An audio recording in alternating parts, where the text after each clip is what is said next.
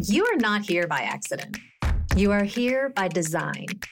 And you are here to find courage in the face of fear, to replace isolation with connection, to push back that feeling of overwhelm, and to start feeling confident. And you know how you're going to do it? By listening to other people's stories. There's no better way to feed your soul and raise your vibration and shift your mindset than to hear the stories of those who have gone before you. I'm your host, Lori Lynn, also known as Her Royal Excitedness, and I invite you to rise and climb. And welcome back to the Rise and Climb podcast with your host, Lori Lynn. I cannot tell you how excited I am today to have a surprise guest with me. I have been trying so hard to get this man on my show, y'all. And here he is, Dr. Myron Golden himself. Welcome to the show. Thank you, Lori Lynn. It is my pleasure to be here. Well, I met Myron Golden back in November 2018. And I have been following him, stalking him, reading everything that he's written, published. I've subscribed to his Bible Success Secrets podcast. I've tuned into his Wednesday morning Bible studies. I read the book that he gave us at that event, From the Trash Man to the Cash Man, multiple times. Read it to myself, read it to my kids, made it part of our homeschooling journey. Wow. After I read it, I was like, you know what? I am going to write that man's next book with him. He just doesn't know it yet. And then, what do you know? Ta-da! Ta-da! So now we have this beautiful, isn't this gorgeous, y'all? Boss Moves by Myron Golden, PhD, Business Optimization Success Secrets from $1 Million Roundtable. I want the audience to cheer. I don't want people to be like, we need sound effects after that, right? I know. There you go. Oh, did they play? Did they play? Yeah, I heard it. Okay, good. That's awesome. Good. I used my Rodecaster Pro. I couldn't hear it, but I'm glad you did. That's good. I did. No, that was fantastic. I don't know if our audience did or not. They might. So our next project that we're working on together is a book called $1 Million Identity, and it is an anthology. And when I approached Myron about writing a chapter, he was like, Lori, I've got something that I've never shared before. And I'm like, what? Are you kidding me? So, Myron, I would love for you to just, open up with this revelation that you had and, how powerful it is. And I'm just going to let you take the stage. Cool. Yeah. So it's really interesting that, first of all, Lori, as you well know, I teach business success secrets from a biblical perspective, right? And I teach financial literacy success secrets from a biblical perspective. So in my perspective, everything that works somehow came from the word, right? And so when I say the word, I'm talking about the Bible. And so interestingly enough, I've been studying the Bible since I was 17 years old and I'm 60 now. So that's at least 4 years, right?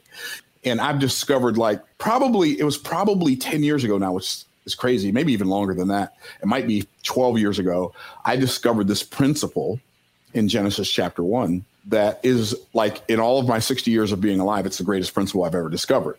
Well, recently, I discovered a principle inside that principle that I'm going to share today on the podcast, but as well as in the anthology on the $1 Million Identity. And so that is what is going to be revolutionary. I think as I think about it, as I explain it to people, and as I think about it some more, every time I think about this concept, it wakes me up to another level, right? So you let me know when you're ready for me to get started, because I'm going to jump on my fancy pants whiteboard back there and draw some stuff and explain some stuff that's so cool. And you are the genius book architect that takes people's all over the place ideas and puts them in a fashion that it makes it readable and digestible and applicable. So teamwork makes the dream work. That's what I heard. Amen to that. So I would love, before you go there, to give our audience some context. So a lot of the people that we know in ClickFunnels communities and things like that, sure, we met through OMG back in the day, but a lot of my audience has no clue who you are, even though, if they've been listening to me at all and they're like, oh, Myron Golden. Well, this is Myron Golden, y'all. Here he is. Well, I guess he's on this side. Here he is. Yeah, he's a real person. But give us a little bit of background. Okay, so I'm the second of 7 brothers. I was born to hardworking, poor parents, but they worked hard, taught us to work hard. I've got 6 brothers who are some of my closest friends in the world. And I say some of because my kids and my wife, we just have a very close-knit family. In fact, Thanksgiving a week or so ago, we had like 43 people at our house for Thanksgiving. It was great. So when I say we're a close family, I mean we're a close family, right? And so 7 brothers, but I was born in a segregated hospital in Tampa, Florida in 1961.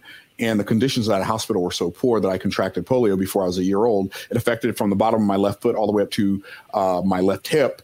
And so I've walked with a brace on my leg my whole life. And I don't tell that story so people can feel sorry for me by any stretch of the imagination. I believe wholeheartedly that the things we go through were designed to help us to become who we have to become in order to fulfill our mission. So like if I could go do my life all over again, I wouldn't change that aspect of it. And I know that's kind of hard for some people to wrap their mind around, but it is what it is. And so, by the time I was 13 years old, as you know, my left leg was 2 inches shorter than my right leg. And so the doctor comes to my parents. He says, Mr. and Mrs. Golden, we got an operation. We think it can help your son. We can stretch his leg 2 inches. And I was a 13-year-old with a very vivid imagination. I had seen Gumby and the Fantastic Four. But one thing I knew, I was no doctor, but I knew bones ain't made out of rubber. So I don't know what this joke was talking about, right? And so he said, what we're going to do is we're going to break the tibia in the middle. We're going to break the fibula at the top of the bottom. We're going to put these screws through his leg, like screws with threads, like the ones that hold your transmission in, right? Through the big bone in the bottom of his leg. We're going to put it in this metal rack that has these knobs on it, that has these sliders. We're going to turn these knobs a half turn a day. And at the end of a month, that bone's going to be stretched 2 inches. Then they put boards on the outside of those screws to hold them in place, wrapped it up in a cast so the bone could grow back together. And I was in a cast for like 6 months while the bone grew back together. It was one of the greatest experiences of my life. And it's such a great story, right? And so I had that experience. I'm one of those people who did really well in school all the way through the 3rd grade. And it went downhill from there, right? And a lot of times the school system, which I would like to refer to as the miseducational, misdirectional system, AKA government indoctrination camps, child prisons, whatever you want to call them. I believe that they want people to believe that if you don't do well in school, then you're not smart and you can't do well in life. But I was smart. I just didn't do well in school because I don't like redundancy, number one. When I got something, I got it. Don't tell me again, because if you do, now you're losing me, because I'm wondering, instead of me listening to what you're saying, I'm wondering why you're saying the same thing again. We already said this. We already did this. Why are we doing this again? Like, I felt like it was a huge waste of time. Like, literally in the 4th grade, I'm thinking, why are we still doing this? Like, this is annoying, right? Anyway. So fast forward, graduated from high school, second in my class. It was a class of 2. My little brother was the valedictorian. Went off to college because I was a glutton for punishment. Got financial withdrawal every semester. Met this beautiful girl, made her a lot of promises, wrote her a lot of poems. Finally got her to say I do. We got married, but nobody taught me the marriage math. Here's how the marriage math works. If you're having a hard time taking care of one person financially, it's twice as hard to take care of 2 people, right? And so that was the marriage math that hadn't caught up with me until after I got married. And I can remember, beautiful girl that I made all these promises to. She's 8 months pregnant with our first child, and our water and electricity are both disconnected at the same time, right? And I was working, but the stuff I was working on wasn't working for me. It was working, but it wasn't working for me, right? Mm-hmm. And more on that later. So fast forward, I got started I got a job right after my first son was born. I got a job driving a trash truck for $6.25 an hour, $9.50 an hour for overtime. Had a business in the evening where I'd go out and sell insurance and investments. But the only caveat to that was I was terrible at sales. I was so terrible at sales, Lori, that literally from the time I got started in October of 1985, it took me 18 months to April of 1987 to make my first sale. I was woefully awful at selling. Whoa. Okay, I have to tell you, I've heard you tell that story a long time ago.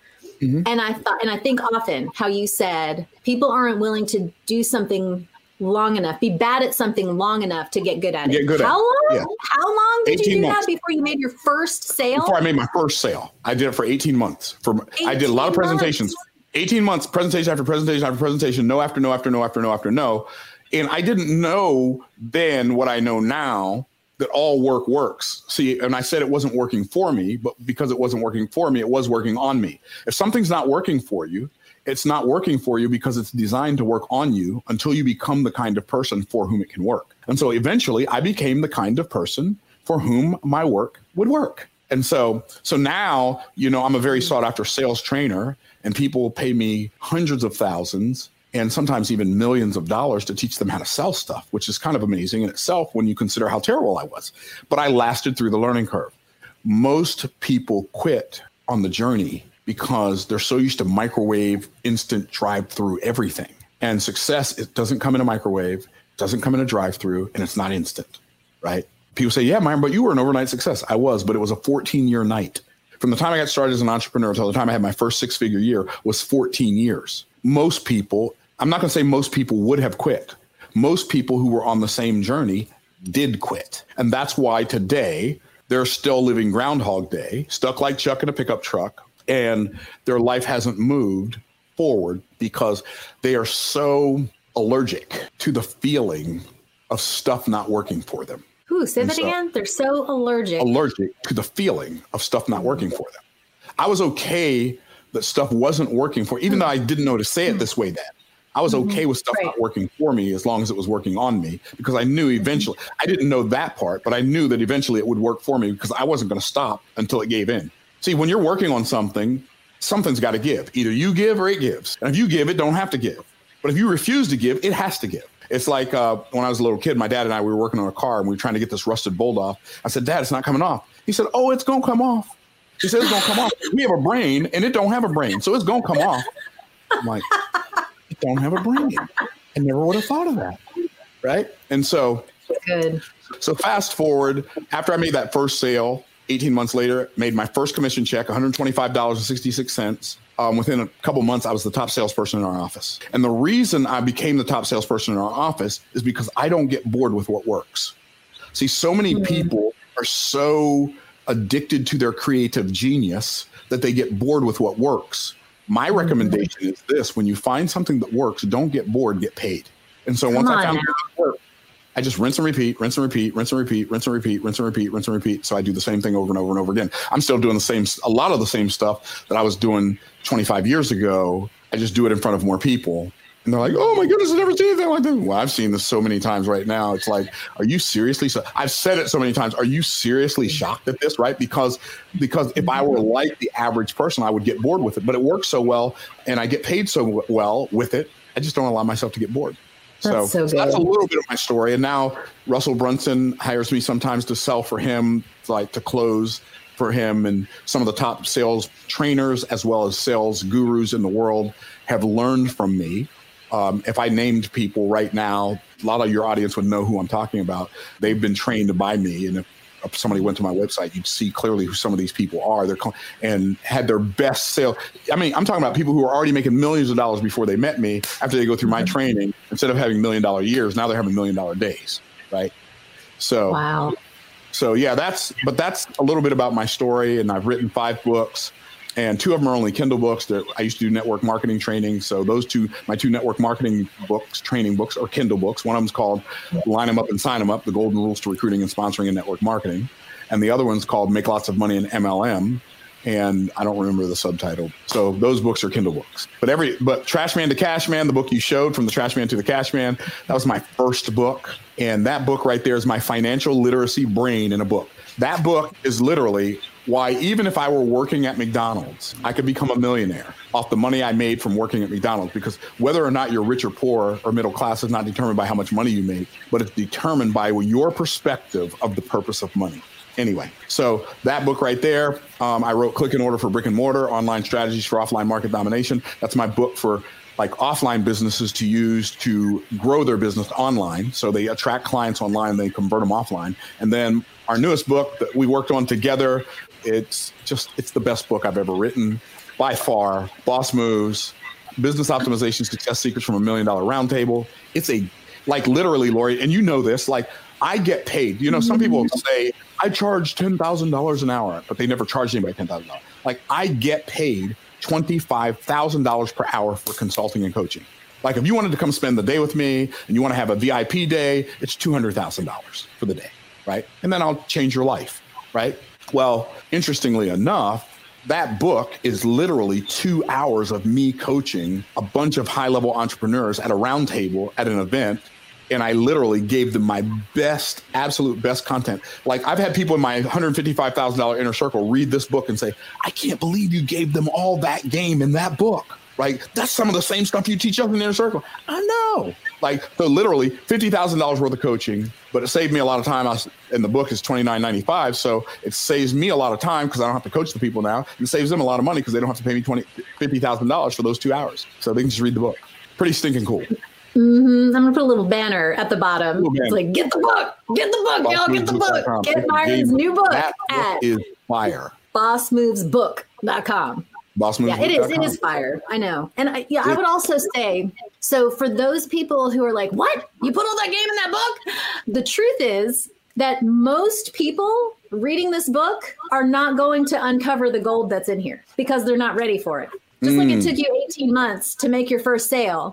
It might take 18 months of reading this thing every single day and just keep going through it and going through it.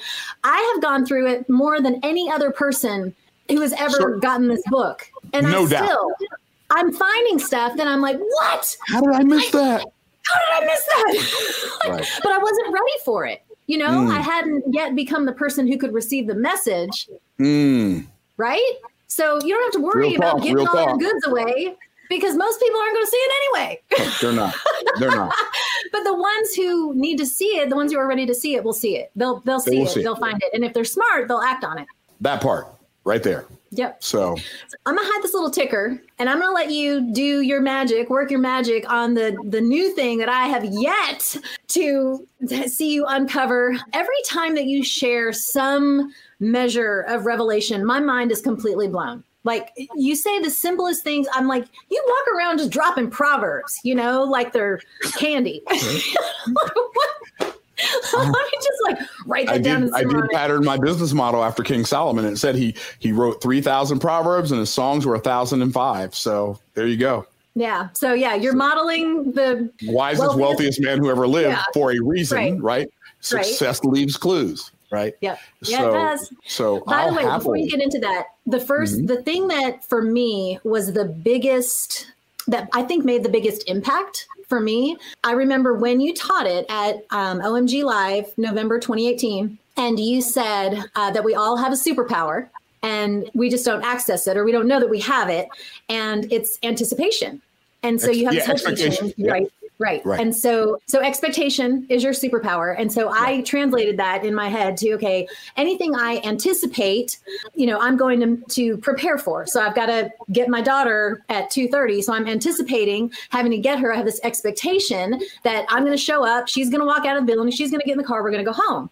So one of the things that you said was never, and this is my paraphrasing, but never give any attention or energy to outcomes that you do not desire. Exactly. And I was like, oh, I could do that. Do you know how many times a day we have stuff come in front of us or fly through our heads that they're outcomes that we don't desire? And I would be like, whoa, all right, no energy, no attention. No energy goes to outcomes that I desire. Only the things I desire. And I've been singularly focused on outcomes that I desire. And like I said, that changes the game more than anything. I want to write a book with that man. And look what we did. Look what we did, y'all. I wrote a book with Myron Golden. Come on now. First of many. All right. So on the next one, $1 Million Identity, we are, doing a huge push to USA Today, Wall Street Journal bestseller. We want to reach as many people as possible. I'm going to let you drop your gold. I'm going to let you have the show. I think I can actually even change the screen so that we can see your screen when you go to your screen even better. Yeah. So okay, cool. So are you ready for me to do that now? I'm ready. If you're ready. Are you ready? I stay ready so I don't have to get ready. I heard that. So there's my screen and there's my picture-in-picture. So now, ta-da! So what's really interesting, I'm going to show you the greatest principle that I've ever discovered in my life. That's the first thing I'm going to do. And I had somebody try to hack into my Gmail today, and I didn't let them. No, I'm not going to change my password. I don't want to change my password right now. So I'm going to go. So technology is so goofy, right? So I'm going to share the first principle first. This is the greatest discovery that I've ever discovered in my life. And I'm going to change where my picture-in-picture is so it doesn't have the clock in front of it. There we go. So I'm going to share with you, first of all, the greatest discovery that I've ever discovered in my life. And I discovered it in Genesis chapter 1. And then I'm going to show you the new discovery I discovered from that, which has so much to do with the $1 Million Identity. And so I'm just going to give it to you really as quickly as I possibly can. In fact, what I'm going to do is I'm going to show you the $1 Million Identity first. I'm going to show you the new part first, and then I'm going to go back and give you the other part of it afterwards, because I think that's the best way for us to do it. So what I've discovered, I think the reason this book is so powerful about the $1 Million Identity, until you own the $1 Million Identity, you will never be able to do the $1 Million activities. Until you're able to do the $1 Million activities, you will never be able to own the $1 million worth of property, whether that property be real estate, whether that property be intellectual property, whatever. You can't become a millionaire. You can't have the result of $1 million until you do the activity that can earn $1 million. And you won't be able to do the activity that can earn $1 million until you own the identity. So understand, first principle you have to understand is this: inputs create outputs. Seems like a simple enough statement. Inputs create outputs. So if you want to change the output for anything, you don't change outputs by putting more energy into attempting to change outputs. That's not how you do it.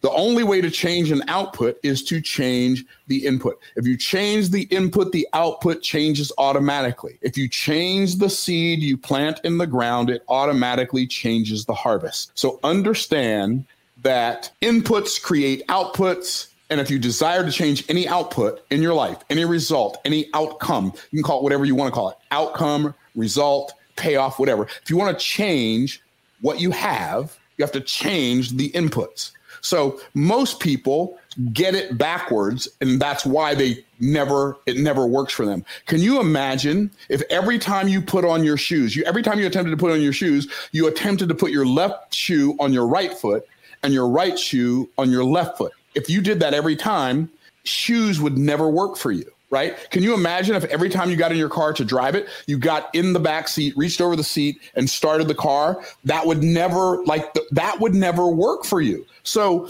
what has to happen is you have to wake up to the idea that in order for you to do anything, you have to not just do the right things, but you have to do the right things in the right order. And so because our attention is drawn to what we would like to have, most people put all of their attention on the having. And I am telling you, if you focus on having a better car, house, income, job, relationship, life, if you focus on the having, you're always going to find yourself frustrated and empty at the end of the adventure, whatever that adventure is, right? So attempt to have. And so they say, okay, well, I'm going to do X, Y, Z. And then they attempt to do it and they bump their head on their inability to do it. So they try to have it. They have no opportunity to have it. They try to do it. They have no ability to do it. And then they eventually will yield to the thing that is most important, and that is become. You have to be. Be is the input for do, which is the output of be. It's the output. Doing is the output of being. Having is the output of doing. So this is the input for this. This being is the input for doing, and doing is the input for having, and having is the output of doing. So if we just look at that and we go back to the laws of physics, God established a platform for us to operate on from the beginning of time. And that platform is how our lives, our experience of life is governed on planet Earth. And that platform is time, space, and matter. So if we are going to operate on this platform, time, space, and matter, like anything that we're going to do that's going to work, it has to work within the boundaries of time, space, and matter. And I know a lot of people don't like the word boundaries. A lot of people don't like the word rules. A lot of people don't like the word laws or principles. But the reality is freedom can only exist inside of boundaries. Like if there are no boundaries, there can be no freedom. What does that mean? Well, can you imagine if you came home one day and your neighbor's sitting in your chair, eating your ice cream out of your refrigerator? Like, wait, dude, what are you doing? This is my house. Your house, my house, our house, his house, her house. Who cares? It's just a house, right? That's not acceptable to us. The reason we have walls and doors on our houses is it is a boundary that says certain things in here I can do that I can't do out there. And certain people are allowed in here. Other people have to stay out there.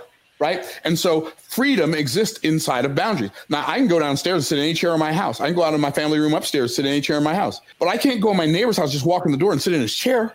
Like I might get shot. Right. So understand that freedom can only exist inside of boundaries. And so if you're going to do things and you desire for them to work for you, you have to work within the boundaries of how things work. You can't make up your own rules. I mean, you can make up your own rules and be frustrated and try to censor everybody else into following your made up rules. Right. But at the end of the day, you're going to bump your head because you made it up and it doesn't work. Okay, so time, space, and matter. Now, this is the platform. The platform is time, space, and matter, right?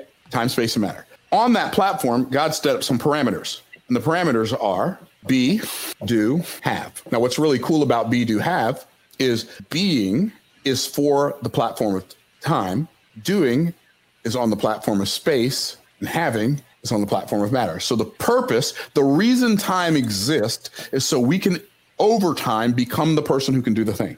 So the reason space exists is so we have room to do the thing.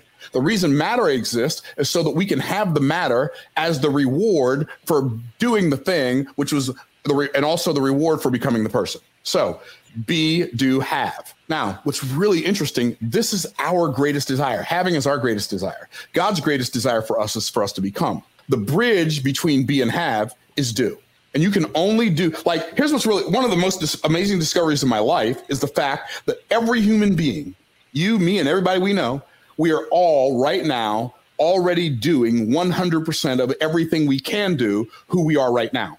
And if we desire to do more than we do right now and to do more than we've been doing in the past, then we have to become more than we've been being in the past. And then and only then will we ever have more than we've ever had in the past. And I know I'm talking fast, but I think y'all picked up what I just put down. So watch what happens next. It gets really groovy. Being speaks to our identity. So being is the identity piece. Doing speaks to our activity. Our activity pours out of our identity. You will only consistently do those things that are consistent with how you see yourself, with who you see yourself as being, right? So the purpose of, like, being speaks to our identity, doing speaks to our activity, having speaks to our property. And so what we have to do, what most of us want to focus on, we want to have the Rolls Royce and the Lamborghini and the Bentleys and the mansion on the hill and the big bank account and all that. And we try to do, keyword try, which tries this. Here's what try means: backdoor excuse for failure. That's what try is. Try is a backdoor excuse for failure. I'm going to say I'm going to try to do something instead of committing to doing it, because when I say I'm going to try to do it, if it doesn't work, I can blame it on it instead of taking responsibility for it being me, right? So identity produces activity, activity produces property. Okay, so here's the kicker: the $1 million identity. That's the name of the book, the $1 million identity. So watch what happens. So $1 million identity. So identity. So the identity has, okay, so in physics, and I know I talk about physics a lot, but in physics, there are some laws that govern everything, right? So you have to have the law of energy. Everything is energy. Energy is neither created nor destroyed. It just changes form. Right?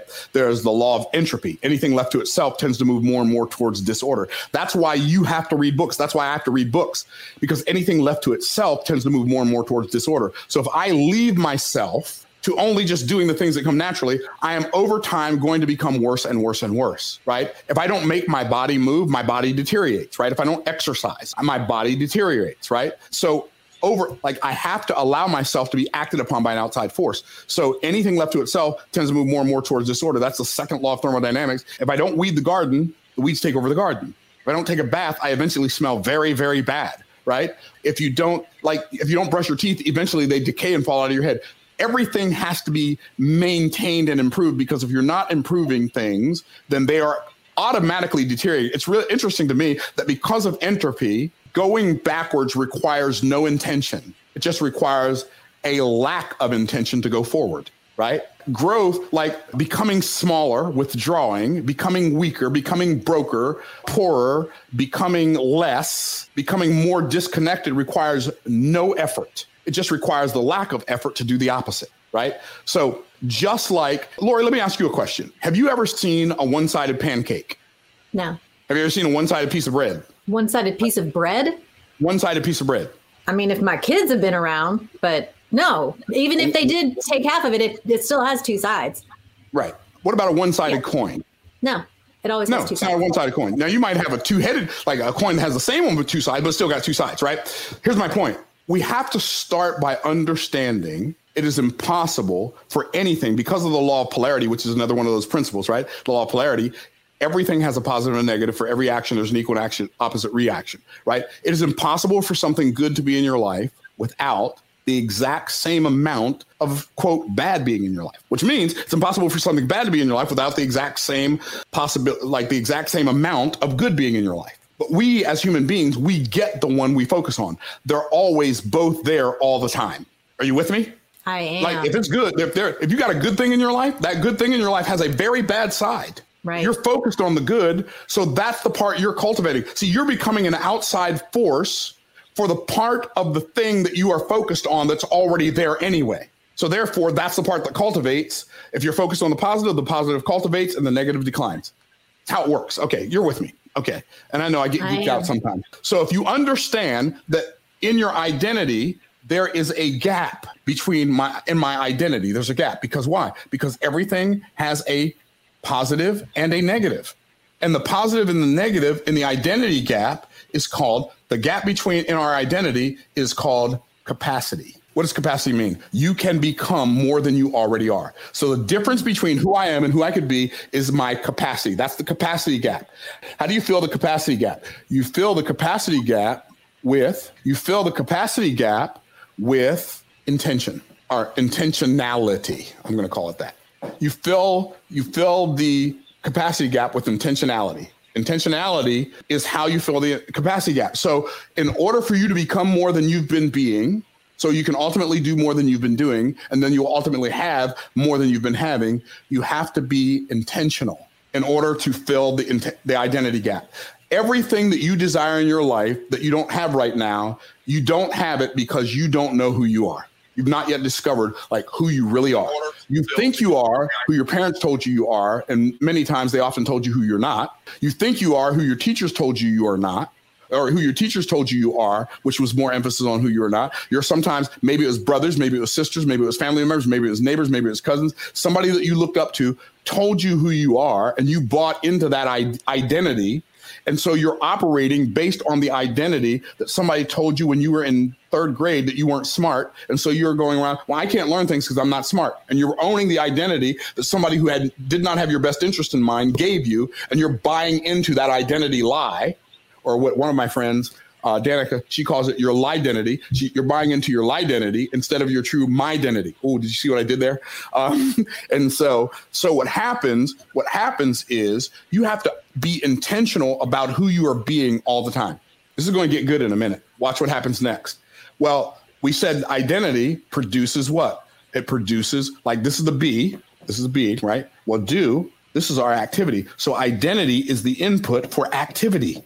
A lot of people don't even realize that their frustration and overwhelm is a direct result of not developing themselves into their true identity. That's most of the frustration you have in your life, you have because you don't know who you are, right? So identity produces activity.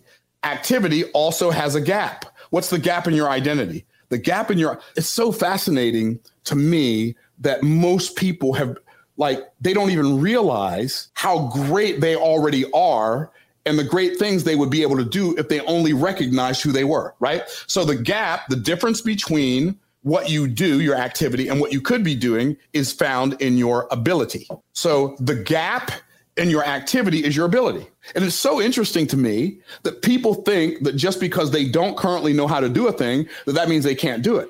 But it doesn't mean you can't do it. It just means you can't do it yet. Why? Because you've not yet developed your identity into the person who can do that activity. So how do you fill the identity gap with intentionality? You fill the activity gap with ability. And then what happens last is the having, or I should just put have.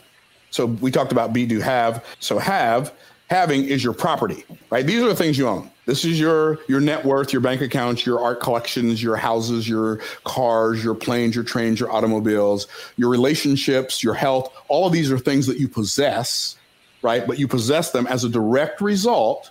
You possess them as a direct result of your activity and as a direct result of your activity and your identity.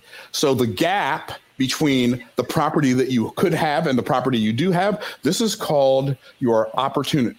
Your opportunity. I get so excited sometimes I start writing stuff too fast. Opportunity. Opportunity is the difference between what you have and what you could have. How do you fill that gap? You fill the gap of ability. You fill the gap capacity with intentionality. You fill the gap of activity with intentionality but you fill the gap of opportunity. You fill the gap of opportunity with intensity. I think this was supposed to be potentiality.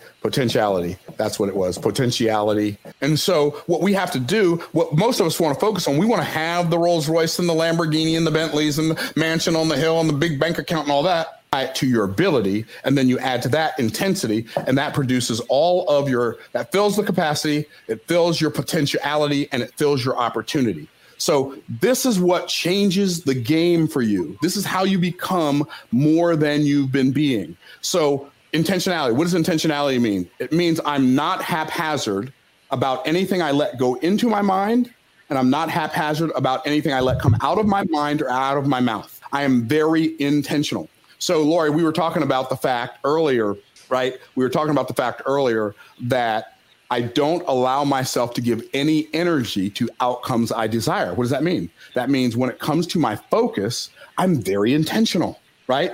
Now, I don't give any energy to outcomes I don't desire. Notice I didn't say I don't give energy to outcomes I don't want. I said I don't give energy to outcomes I don't desire. Why did I use the word desire instead of the word want? See, that's not a happenstance for me. When you hear me say the word desire, it is because I am intentionally avoiding the word want.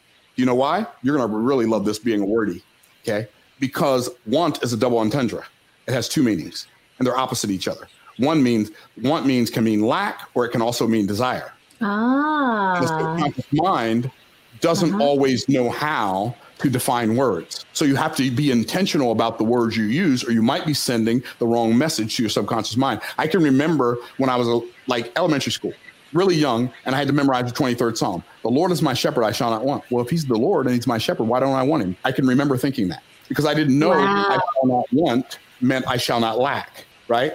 So when I'm talking about desire, I always use the word desire. I don't ever use the word want in the place of desire. Why? Because the word desire comes from the Latin prefix is de, which means of or from, right? And sire means father. So the word desire means from the father or of the father.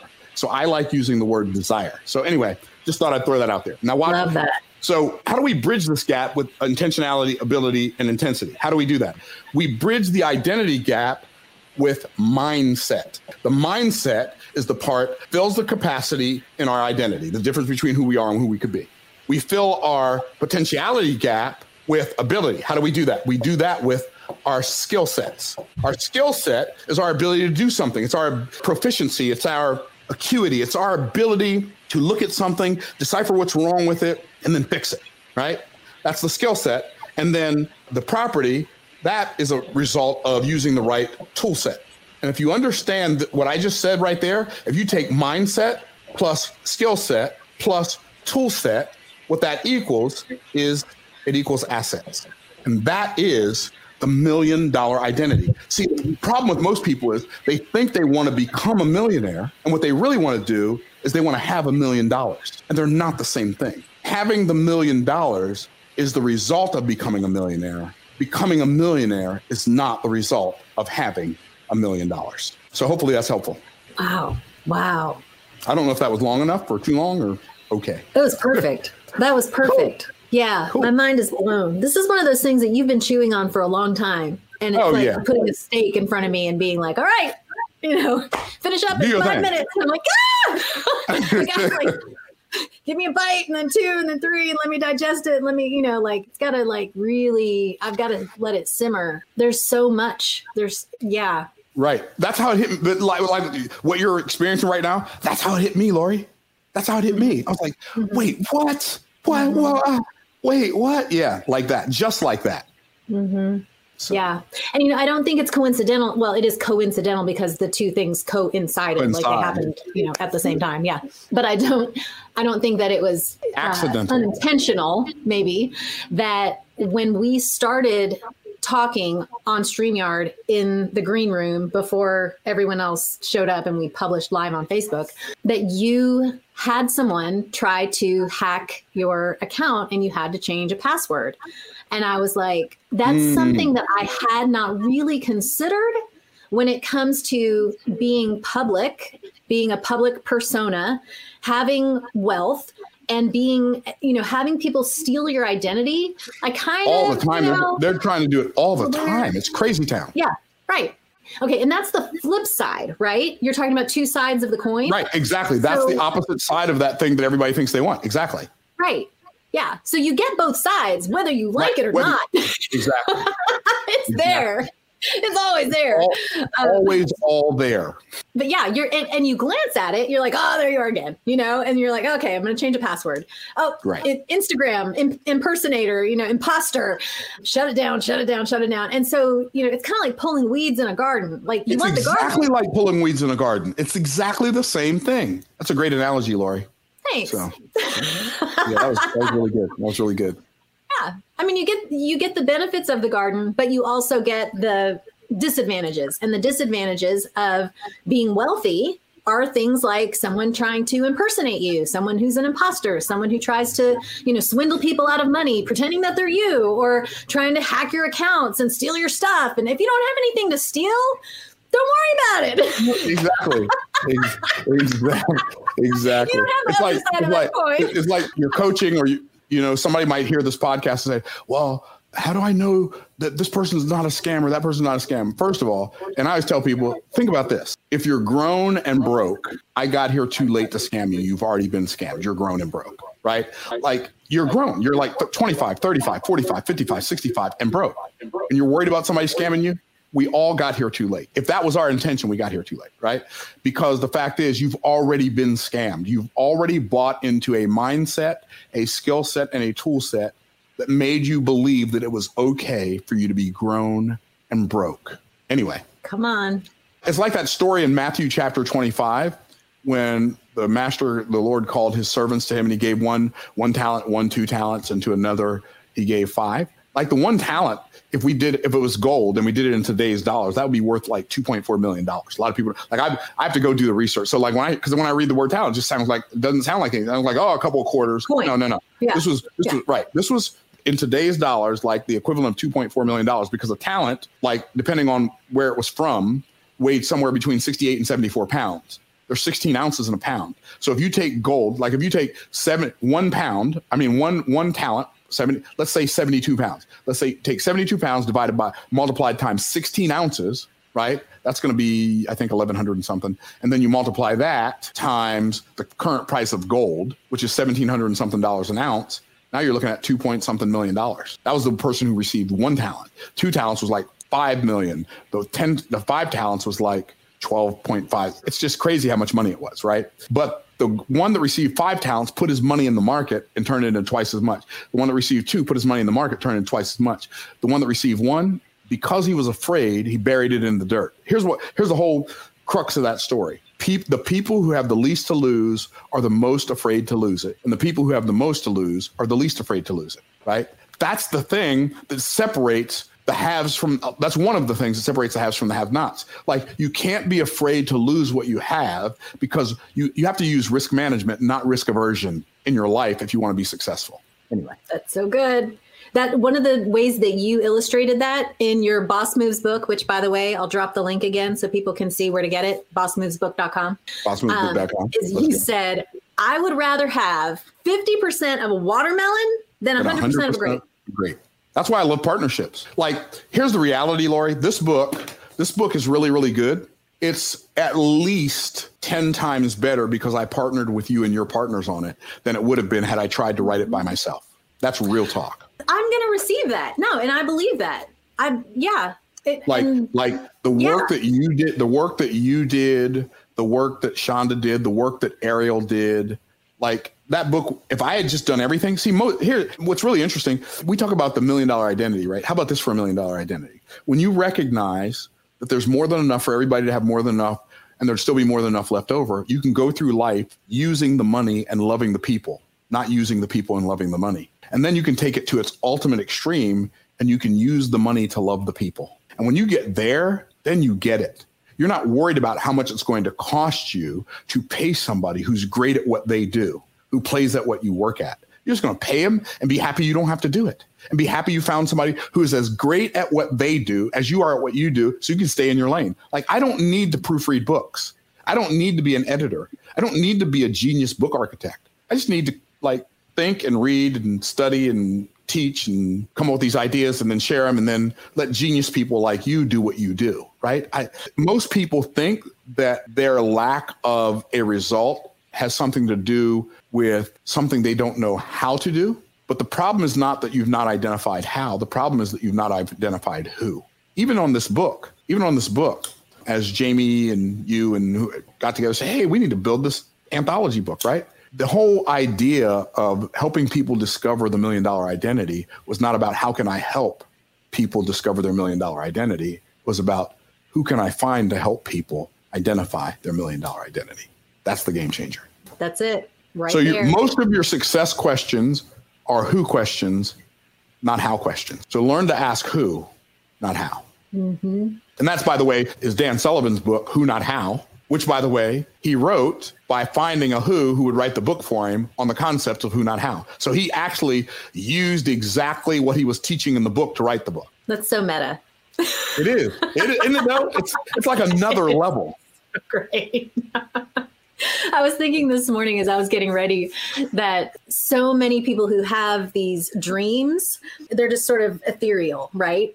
But if you know what it is, and then you take the first step, because you talk about in your Boss Moves book, like it's essentially like you don't get to do the thing like when you figure it out, you take the first step and then you figure it out along the way. So it's like we have this world where we live in now where everybody has GPS.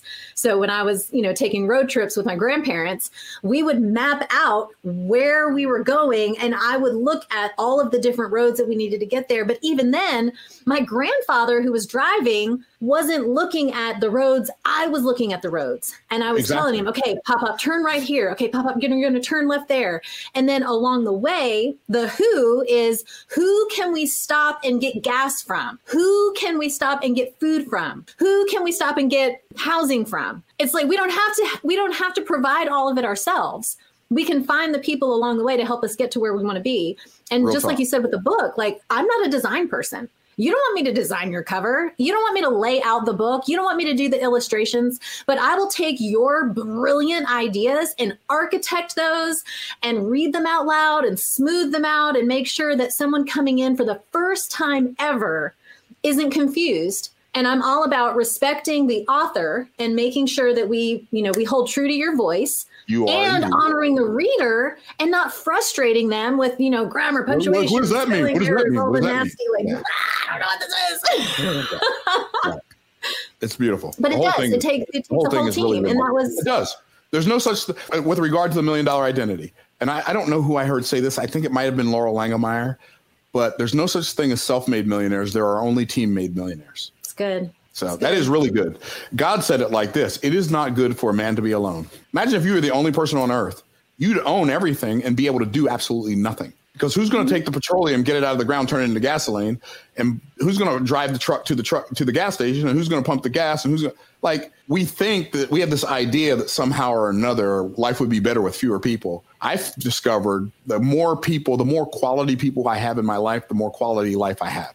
That's good. That's so good. Yeah. It kind of is, but I ain't the one that said it. God said it, so he probably knew what he was talking about. You think? Well, I am honored beyond belief, like at being able to partner with you and help to take the ideas that you've been cultivating for decades, 40 some odd years. Yeah. Decades of reading and pouring through scripture and reading other books and taking it all and like creating frameworks that people can, hang their ideas on and build identities and do activities so that they can have acquire new properties. Yes. So another revelation that I had recently around, because you are my financial mentor. Like you are the person that I have followed for years to help teach me how to be the person that can do the thing and acquire, the stuff. Yeah. And it's easy for me to kind of float through the world without a lot of stuff. I'm very light when it comes to, you talk about being lean in your business. I'm relatively lean in the area of stuff. But what I was thinking when you were talking about money being spiritual, right? And I was thinking about how it's impossible to hoard money. You can't hoard money because it's always in circulation. And if you try to hoard it, just like you were talking about with, I would say neglect, you neglect something and it naturally begins to atrophy. Yes. So even if you have stuff, let's say a big, beautiful home, and you don't maintain it, you don't take care of it, it will atrophy and it won't be worth what it was when you bought it in the first place. Exactly. Yeah. So as I'm going through this idea of, okay, money is spiritual, it's in circulation. And then I got this report from Grammarly that I had 300,000 words pass through my pipeline in a week. And I was like, man, what if that were like $300,000? Because I'm not there yet. And we got on this live and you were like, oh, my money just made me, almost $300,000 today. And I'm like, that's what I'm talking about. Like that. We're just like hanging out, talking on a live. And you're like, oh, let me just. Yeah. And we actually crossed over 300,000 today. Like my money made me more than $300,000 today, which is crazy. But how cool is that? When you say that to other people, you think your money. No, my money made me more than $300,000 a day. Because I take screenshots in the morning and I take screenshots at night. And multiple accounts, they just grow. It's crazy. Like they don't grow by that much every day. But like yesterday was Cyber Monday. So I had to like do something. And it wasn't even a sale. It was just understanding how to make my money work, using my mind and my money in concert with the highest level of value, the resource you use at that highest level, your mind and your money. Well, that's what we're talking about. But you've become the person who can manage the money. And so I was thinking about it in terms of, so I was talking to Ariel, who did a lot of the design work. And, she's also brilliant, genius. And she is indeed. Oh, my word, that woman. Like for anyone listening, she's an inventor. Like, come on. How many inventors do you know? She's more of a Renaissance woman. She is. She's like she can do anything. Yeah, exactly. No, like literally, like, how do you know? Like at first she would tell me, oh, you just do this. Like you're too young to know that much stuff. You can't know that. You're too young. Too early. Too soon. Anyway. I know she's younger than me. And me. Right. You're younger than me though. So, yeah, I know. Like, and she's even younger than I am. So, right. But yeah, I was thinking about money and I was talking to her about it. And she said something about finances be equating to like nutrition and how if we have some sort of block, she, made all these amazing connections. So then I start thinking about money and nutrition and I'm like, oh my gosh, I have words coming through my pipeline, but Olympic athletes have to consume thousands and thousands and thousands of calories because they have become the person who burns through those calories and has to have that much flow through them. And so if you're the person, Myron Golden, who has all of these people who, want your resources and you're teaching and you're talking and you're traveling and you're bringing more people on and you're growing and growing and growing, you have to have more coming in order to have enough, not only for yourself, but also for everyone around you to flow out. So it just becomes, again, the circulation thing where you've got flow. And it just, It's quite amazing. Quite amazing. Indeed. And for good reason, because these are exciting times and these are exciting concepts. And I also have to say real quick, when we were at OMG Live back, November 2018. You said something like, some of your family members, as you were talking about SEO, are going to think that, oh, this is a get rich quick scheme. And you were like, well, you better hope it is because you don't want to. You ain't going to be here long enough to get rich slow. Right? You ain't going to be here long enough to get rich slow. So you better hope it's a get rich quick scheme. Or stay poor for a long time. Right. Yeah. Now, you got two choices: get rich quick or stay broke for the rest of your life. Pick one. Right. Sign me up for the get rich quick. In fact, thank you. One of the principles, I think I shared it in Boss Moves. If not, I should have. Wealth has a need for speed. Wealth is measured more in time than it is in money, right? People think wealth is measured in time and money, but it's not. If you make $1 million, are you rich? The answer is it depends. What does it depend on? How long did it take you to make it? If you make $25,000 a year for 40 years, you made $1 million, but you're not rich. Why? It took you too long. But if you make the same amount of money, $1 million in 1 year, now you're rich. Why? Because you made it 40 times faster than the other guy. Not because you made 40 times more. You made the same amount 40 times faster. Speed up the rate at which you earn income. Speed up the rate at which your business generates revenue. How do you do that?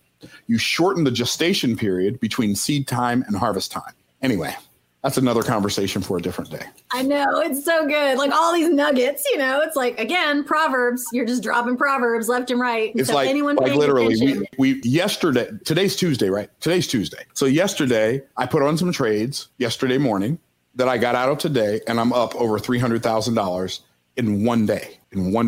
Without having a Black Friday sale, without having to make a sale to somebody. See, people think I'm just saying, I don't sell things because I need the money. I don't need the money. I don't need to ever sell anything to anybody else ever in my life. I can make $300,000 or $400,000 a week, or at least like on a bad week, $50,000, right? If I just with my making money, I don't have to go and sell stuff and teach stuff and write books and do all this stuff. This is my mission. I do this so you can be free. I don't sell stuff so I can be free. I'm already free. So anyway, that's my rant. I'm sticking with it. So I'm Myron, and that's Myron's my rant. Right. And it's gold, Mr. Golden. Thank you very much. So, as you know, Lori, I've got a dentist appointment. This has been such a fun conversation. I know. I'm going to put the ticker up one more time. You guys get Myron's book. Just go buy it. bossmovesbook.com. It really is absolute gold. And I would encourage you to listen to this again, like on the go, just as you go. Just listen to it and let it kind of marinate and get those principles in you, because they will become a part of the fabric of your life. And then before you know it, and again, you know, the warp and the weave, like you'll have the two sides of the coin where you become the person who can do the thing and then you will have the stuff that you're, you know, wanting to go after. So I just want to applaud you. Thank you so much. I'm receiving that. Really, I really appreciate you so much. Like, you are not only impacting your own generations after you, but also generations of like my kids and their kids and their kids' kids. Like, it's not just you. Like, your impact, like the ripple effect, is just going on and on and on and on. Yeah. And I genuinely, from the bottom of my heart, I thank you. Thank you. Wow. My pleasure. I am thankful for the opportunity to be on this assignment. Well, you're doing an amazing job. We love you. Thank you. I guess we'll catch up as we're working on the next book, $1 Million Identity. Indeed we shall. I'm going to call Jamie. I got to call my son back first, then I'm going to call Jamie, and we'll go from there. Lori, always a pleasure. Have a great rest of your day. You too. Thank you so much. Peace out, y'all. Peace out, Cub Scout. Bye. Hey, thanks for listening. If you thought of someone while you were listening to this episode, would you send it to them? Just let them know you were thinking about them or that they came to mind, and make that connection. If you would take a minute to rate and review my show, that would mean the world to me. And let me know about topics that you want us to cover in future episodes. Oh, and don't forget to subscribe. What are you waiting for? Go, hit the subscribe button right now. I'll see you next time. Mwah.